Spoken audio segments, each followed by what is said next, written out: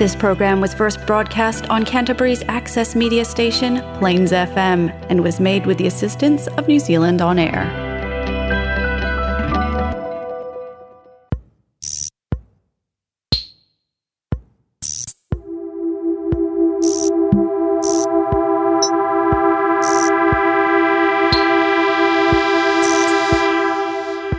You are listening to Art Not Science, presented by the Physics Room Contemporary Art Space, a monthly podcast of artist talks, panel discussions, and other events.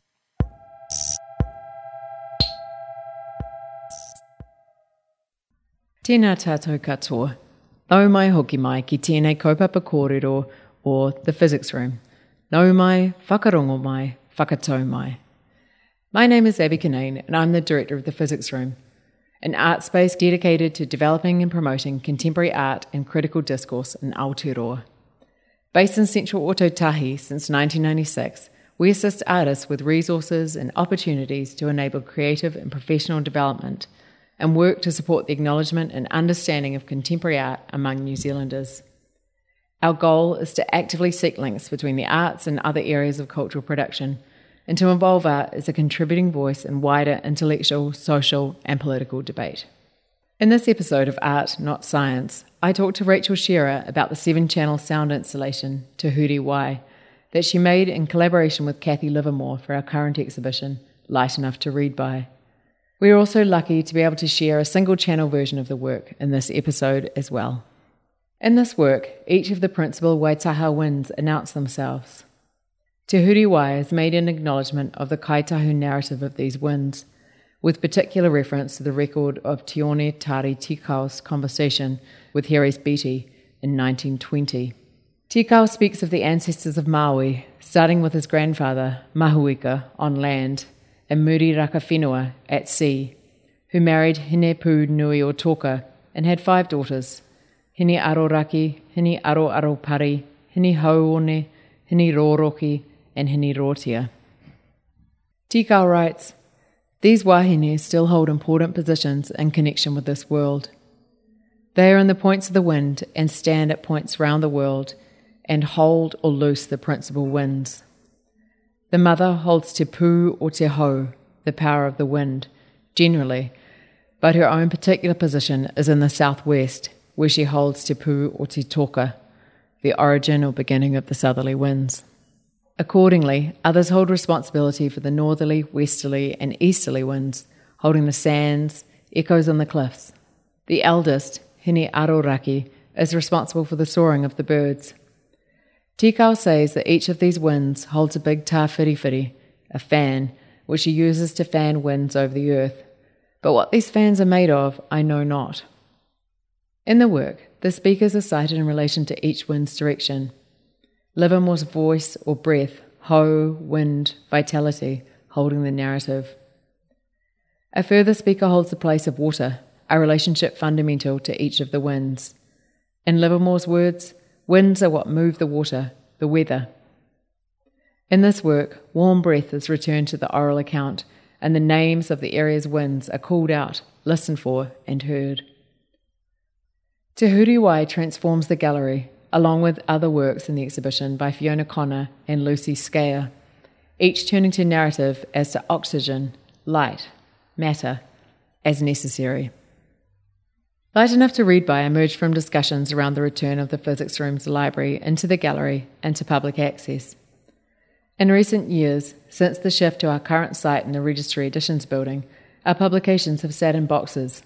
The specific needs of the library, sufficient and natural light, space for reading, listening, resting and being together, offered a script for us to work with in the development of this project. Underpinning it was the idea of the exhibition itself as a form of publication, and text or narrative as something social, material and lived, subject to conditions of light and weather. You can read more about the exhibition and the artists on our website at www.physicsroom.org.nz. And now, let's head into the gallery to hear from Rachel about Te Huri Wai. Kia ora mai tātou. No, mai hoki mai ki the Physics Room. Welcome back to the Physics Room. It's so nice to see lots of you that seen around, and I'm especially grateful for you coming this weekend when I know there's a lot a lot on, so it means a lot to have you here for some listening time with our amazing artist Rachel Shearer. Rachel is part of this exhibition we just opened a couple of days ago, Light Enough to Read By. I'm very happy to have an artist there. The other, Fiona Connor, is in Los Angeles at the moment. This is her work that we're sitting in. Lucy Scaya, whose work is on the ground there, is in Glasgow. And Cathy Livermore, who's a collaborator with Rachel on the piece we're going to talk about today, is in Tamaki. But it's so good to have you here today, Rachel. And thank you for coming down. Thank you for what you're going to share. I also wanted to acknowledge Michelle Wang and Hamish Peterson, who've curated this exhibition with me. So we've been a power team for this project. So to start off, I met Rachel, when did I meet you? Some time ago. The first time I was really spent time with Rachel's work was at St Paul Street Gallery at AUT University. It was the project was it in the middle of your PhD? It was kind of a test. Yeah. That project was called Earth Music, and basically it was taking recordings of many of the sounds or the voices from the natural environment that was configured into quite an amazing immersive piece that was in the concrete space of that gallery. It was a really incredible work that I spent quite a bit of my summer with, actually, in this dark space with an incredible work by Rachel. So I was super happy to be able to invite Rachel to work with her again for this project, particularly when I reached out. I mean, we were drawing on the idea of working through the exhibition as a publication or a text, thinking about different types of texts, different types of reading.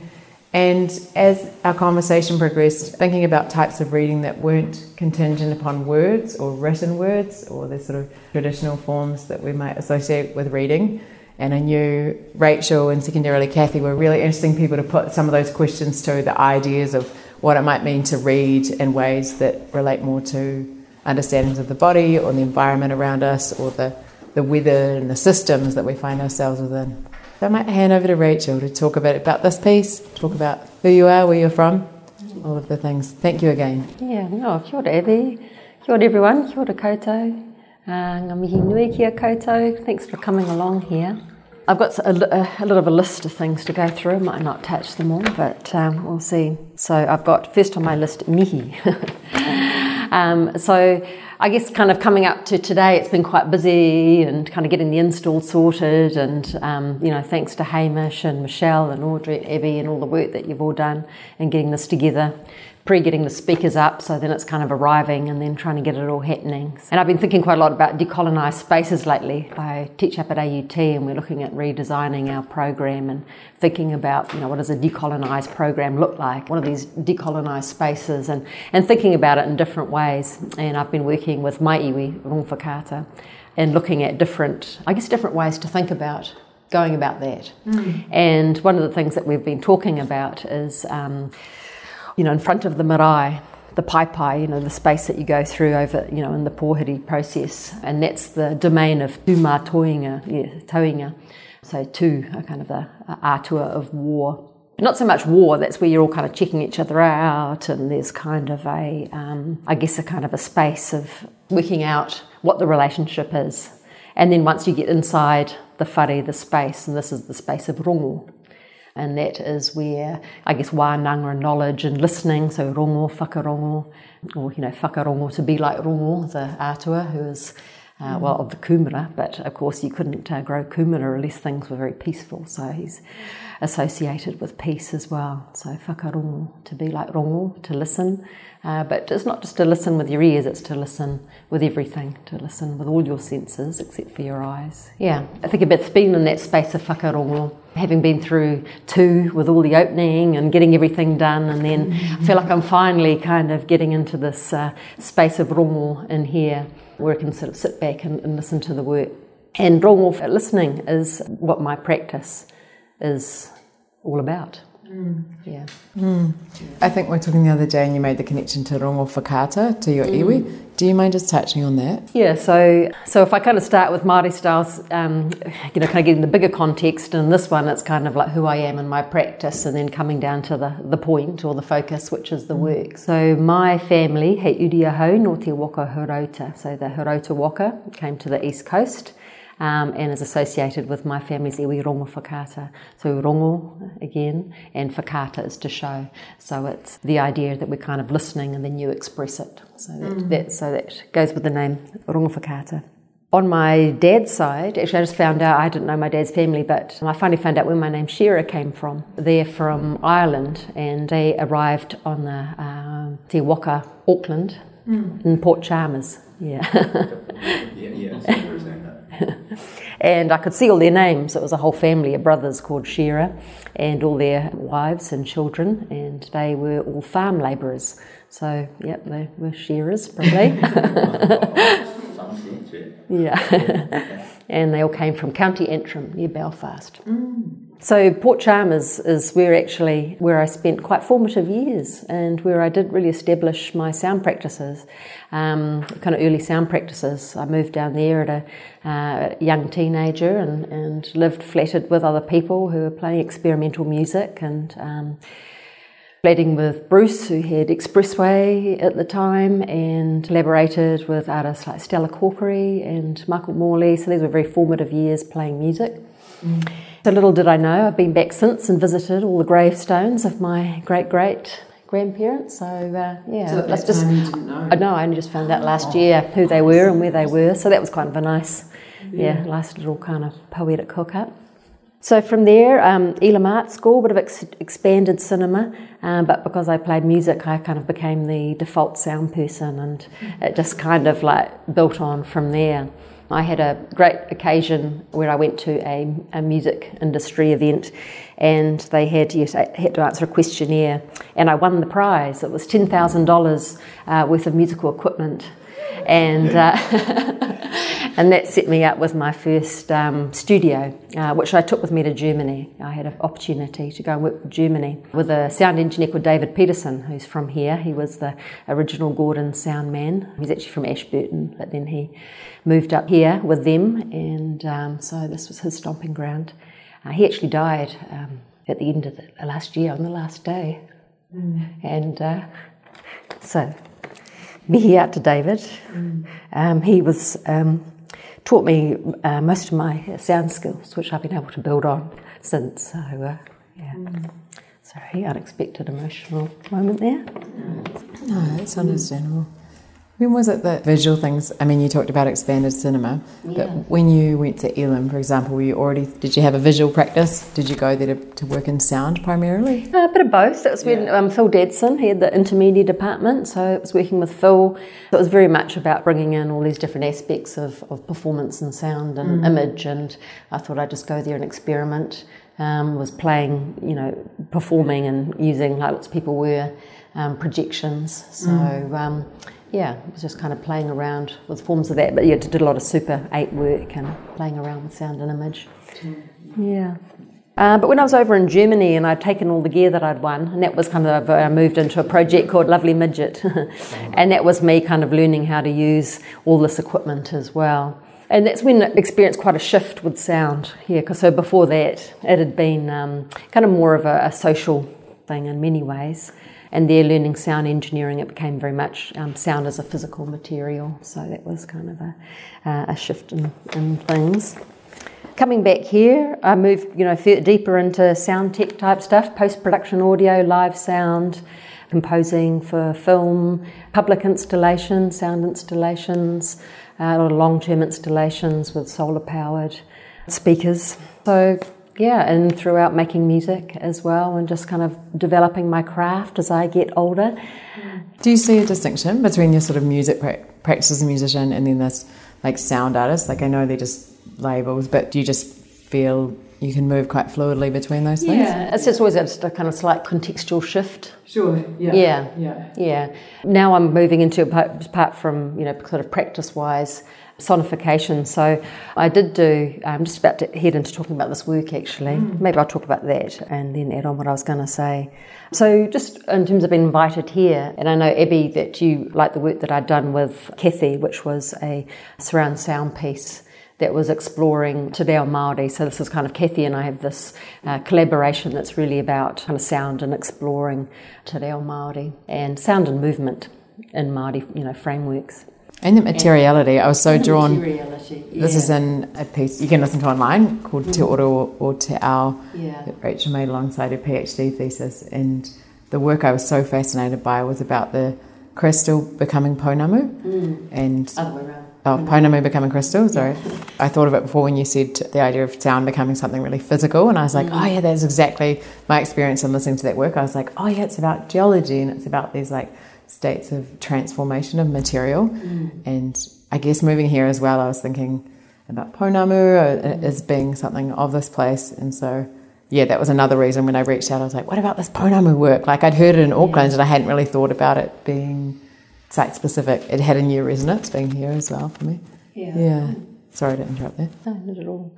Doing a PhD was a good opportunity to kind of focus on this idea of the materiality of sound, and it was really focused on listening to the earth through Māori and Western frameworks. And I guess the Western frameworks, there's kind of a deep listening, Pauline Oliveros, there's field recording, there's a real richness of stuff. And then in terms of the Māori framework, something interesting that came out is that all sounds, they don't make sounds, they all have a voice. The voices of the earth, I guess.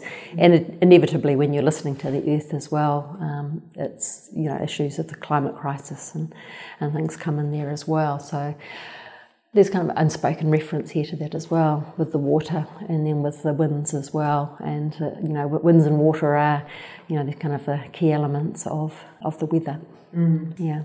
So through that also I started these conversations with Cathy, and these have been a series of works that have come through that. And this is an extension of that. And also Cathy is from here, so she'll be coming back at another stage and she'll be able to build on all this kōrero. But I was wanting to do something that was really specific to here, tell a story that was specific to this part of the country. And, it just so happens that Cathy's from here as well. She is Waitaha, Kaitahu, Kati Mamoi. So these winds, this story here is a whakapapa of the weather, and Cathy whakapapas to here and whakapapas to where the story comes from. So this is part of the connection and of her being within this. You are listening to Art Not Science, presented by the Physics Room Contemporary Art Space.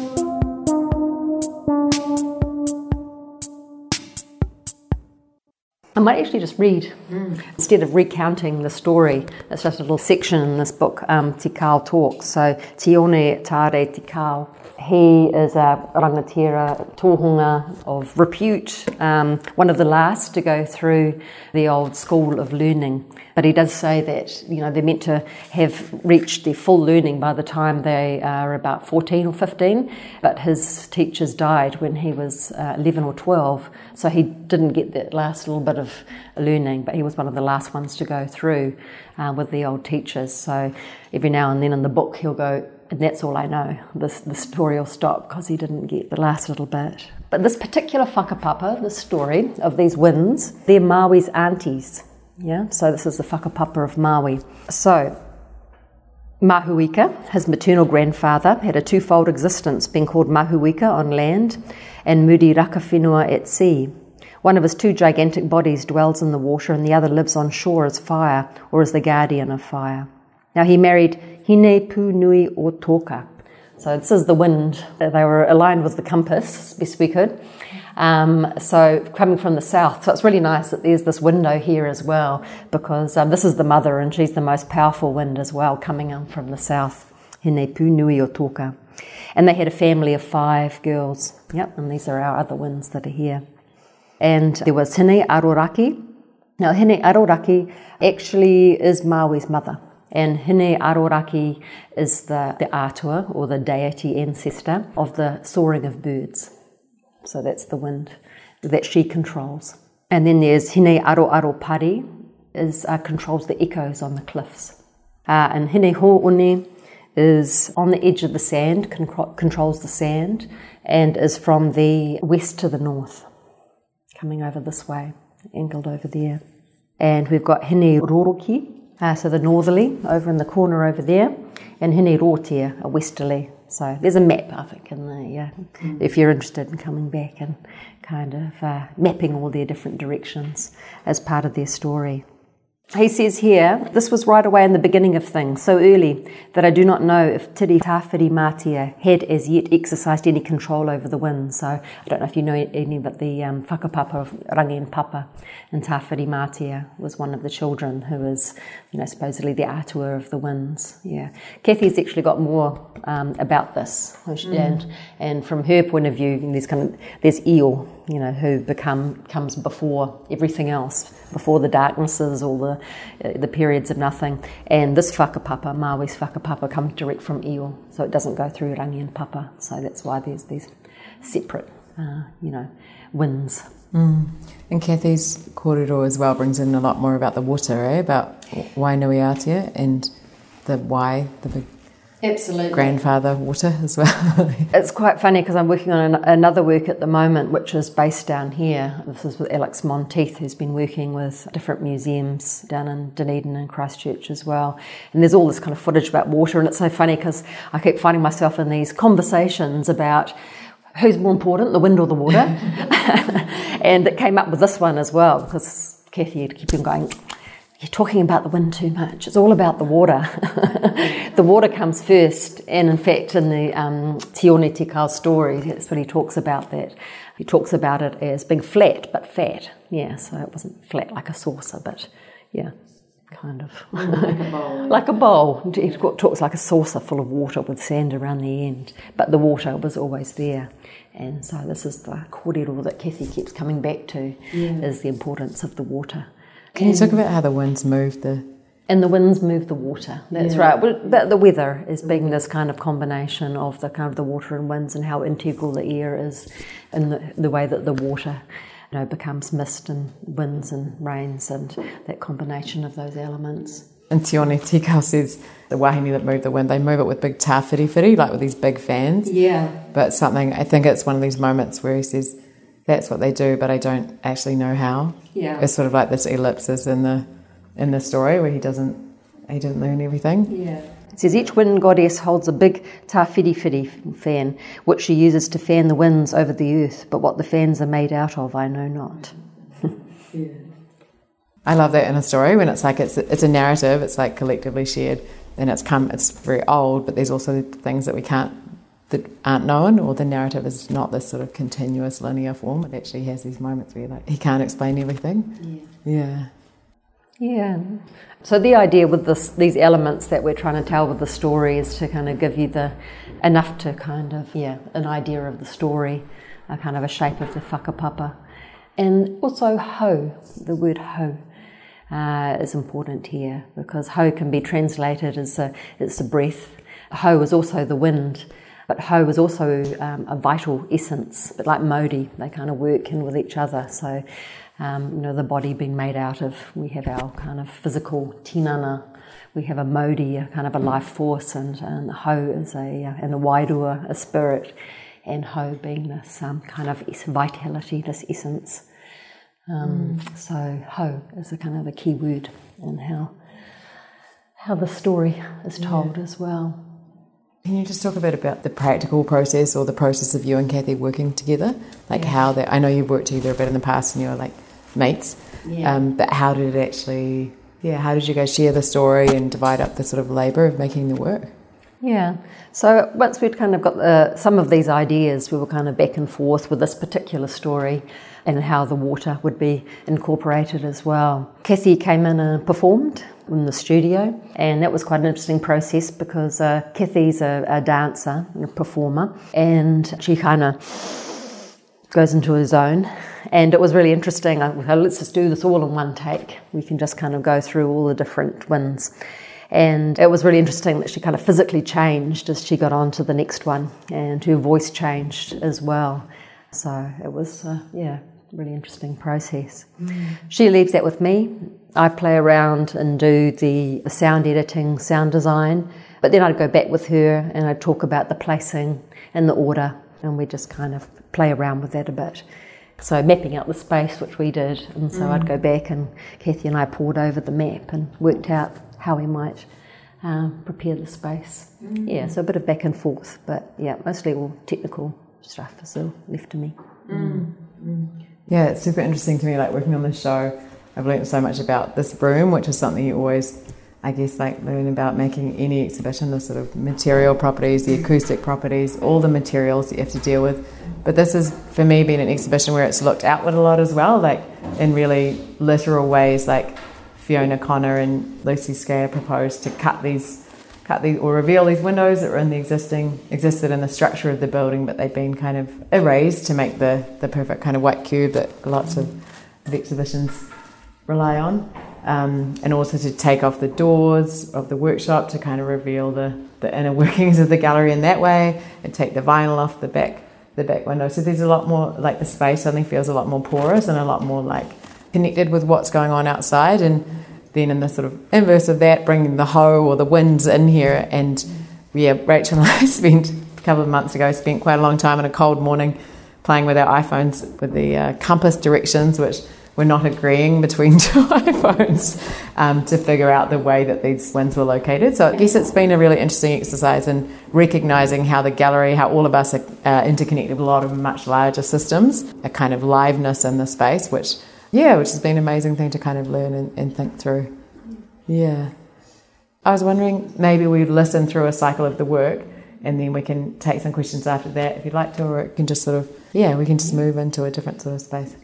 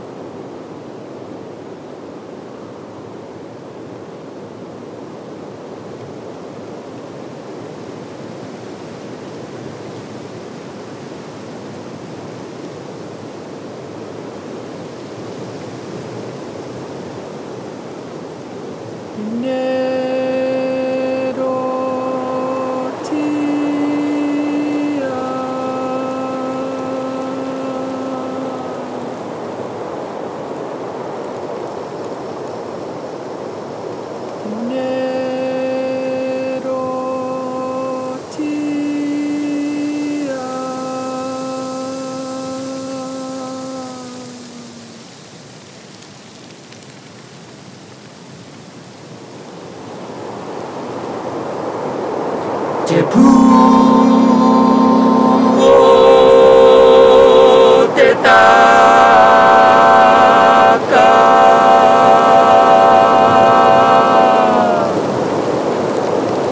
Te puo te taka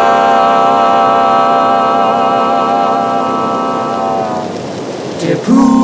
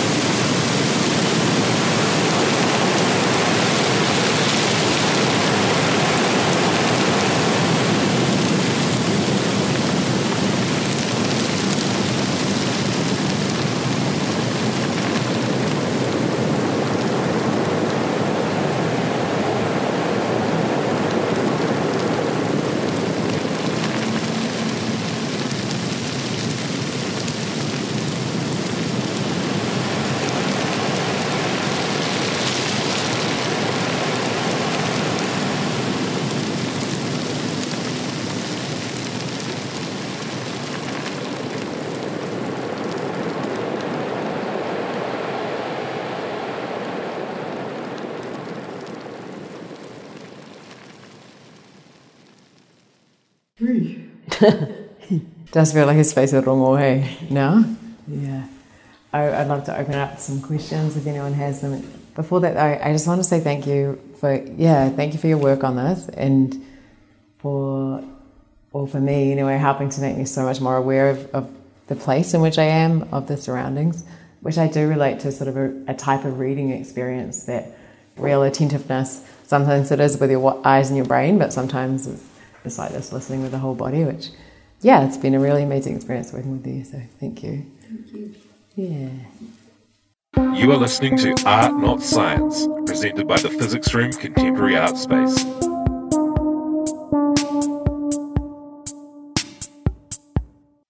Did anyone have anything they'd like to say? Or sing, or, The book that you referred to then, is that in the library? I think there's often multiple copies in all libraries. This one that's called Treasures from the Ancient World of the Māori, and I've got another copy that says Tales of the Canterbury Māori. So, yeah, some fantastic stories in there. There's something like 16 copies in the library. And also, we saw in the urupa out at Rapaki, at the church there, that's where he's buried, so I saw his gravestone the other day. It's like a very local person. Yeah, and then one of his whanaunga, obviously, donated this copy of his. At the church at Rapaki, out at Littleton. Yeah. Died in 1927, is that right? Yeah, not so long after that story, so it's really interesting that happened. Yeah. I have a technical question. That beautiful rain recording, is that a recording that you made, and if so, where? So that is a combination of different places. I've got a hydrophone, buried that in the sand, just near the shore, so there's that kind of click, click, click. Yeah, so that's kind of the water and the sand that's kind of rubbing past it. Not actually any rain in there, but it's interesting how white noise can be all sorts of things. But yeah, mainly that texture is kind of sand and water running past the hydrophone. Yeah. A similar question from me is, how did you record the wind sounds that are coming out of the main speaker here? Wind is really, really hard to capture. Yeah, so they're very elusive. That's why they're saying their names rather than me trying to. Yeah. But also, I guess we wanted them just to claim the space. So it's just that idea of the, especially in Te Ao Māori, the power of the name and the spoken word as well. So for them claiming their space. Yeah. I found they make you move your body quite a lot as well, because we were trying to listen to, they're obviously orientated really specifically, and then trying to hear where the sound's coming from. And of course it is a material thing that's like bouncing off these different surfaces. But I found myself like being steered by the work. It was quite interesting. You do this strange little dance in the middle of the space when you're trying to follow it. Yeah, which is an interesting thing for a narrative to do, like physically make you shift. Yeah. But to answer your question, there are some winds up here, but not down there. That's all water and a lot of processing. You do a lot of kind of, digital fiddling. But with those winds, the good winds is actually the sound of the objects that they're blowing through rather than the actual kind of wind itself. So, it's out the back of my place. There's a good stand of bamboo. So, they click a bit, but if you get the bits where you don't get the clicking, you get some quite nice sound of the wind coming through there. But you do have to kind of tidy it up and roll off certain frequencies to get the kind of the cliche, the sound that we hear with our ears. Yeah. With the nor'wester, is that over there, like the sort of like predominant Canterbury wind? Do you know which one that relates to? So this is this one over here, which is Hauone. Yeah, so apparently according to Cathy, and this was kind of completely unrelated, and she had this kind of a list of winds, and there was one particular healing wind, which she reckoned was the one that came from the west to the northwest. Right. And is it northwest to northwest? East to north, east to north. Mm-hmm. Yeah, is that what you were talking about? What did you say? Just when people say the nor'wester, this like intense, crazy, warm, often warm wind. Yeah. So that's Hauone. So I'm just thinking, because our westerly is rotia, actually. So Hauone goes east to north. Yeah. So westerly towards north will be hine rotia. Yeah. Sorry. Yeah. Okay, so maybe we bring things to a close. Oh, you have a question? It's not really a question, but just a thank you, and maybe more of a question for the room. Because I felt like a temperature change in me as I heard the different winds from different directions, and I was really quite astounded by that in the way that people have been using their voice to capture that change, and I just wanted to know if anyone else felt it. I felt it incorporates across my skin really strongly. Yeah, awesome. Quite like it's really embodied now, isn't it? Yeah, I hadn't quite connected like the sound of temperature. Nice idea. Thank you. I had a short question. I was reading in a book that you actually lent me about a writer was talking about her experience of teaching writing. And she said that in all her years of doing it in these writing programs, the only people who exhibited what she said, superhuman power of listening as students were dancers. And I've been thinking about that a bit over the last couple of weeks, and I was wondering, then I was thinking about your relationship with and work with Cathy. Just wondering if you could talk a bit about that as, working with her as a dancer and listening. Absolutely. Our conversations really came out of talking about sound and movement, how that kind of whole idea of, the becoming and the unfolding of whakapapa and sound and movement as being this, that relationship, more kind of exploring the idea. And that idea of whakarongo, of listening with your body as well. So that's definitely something that Cathy works with and is very sensitive to, which is why she's been such a great collaborator, that we've kind of been able to talk about sound through these different kind of senses and stories. Yeah, Cathy would have a lot of interesting stuff to say about that specifically, so come back when she's down here. Yeah, we're just finalising the date, but the conversation we had, it linked really directly to what you said about ho being something like an internal vitality or breath, but also the wind ho, and then Cathy also brought in the water, the idea of the waters that are in us and then the waters that have brought us here or that we move through. Yeah. So that sort of, I don't know, like micro, macro relational thing, dynamic that's happening between wind or breath and water. Yeah. I mean, the other thing is, the wiri, the kind of foundation of Māori performance art, and that being a kind of also described as the tremble of life. And so there's that kind of nice relationship between, I guess, the performing arts and Te Ao Māori and this idea of the tremble of life, and of course vibration being fundamental to sound, talking about sound, the physics of sound as well. So, yeah. We'll sneeze. Yeah. Okay, well, let's have a clap. I just got a little song. So just Māori styles. I'll finish off with a song. This one's actually written by my cousin, so it's specific to my whānau up there on the in the East Coast. But this, I guess, is for me to call out to these atua, but also to my tipuna. So I'll stand up for that. It's only a section of it, so sorry. Rachel, my cousin's Rachel as well. Rachel Aroha. So kia ora, Rach, for the song. Ke te karanga mai ngā tipuna,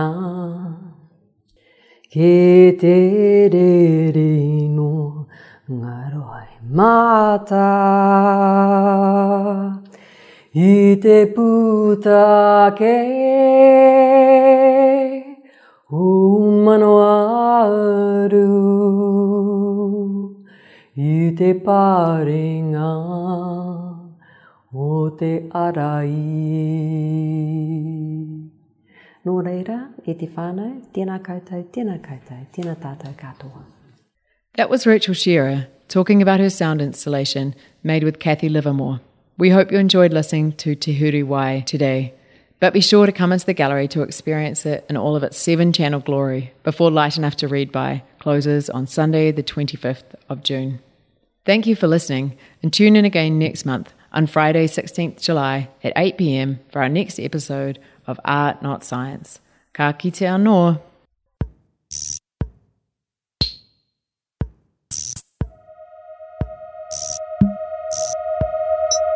The Physics Room is generously supported by Creative New Zealand, the Christchurch City Council, the Rata Foundation, Three Boys Brewery, Signtech, Resine Paints, and the Crater Rim.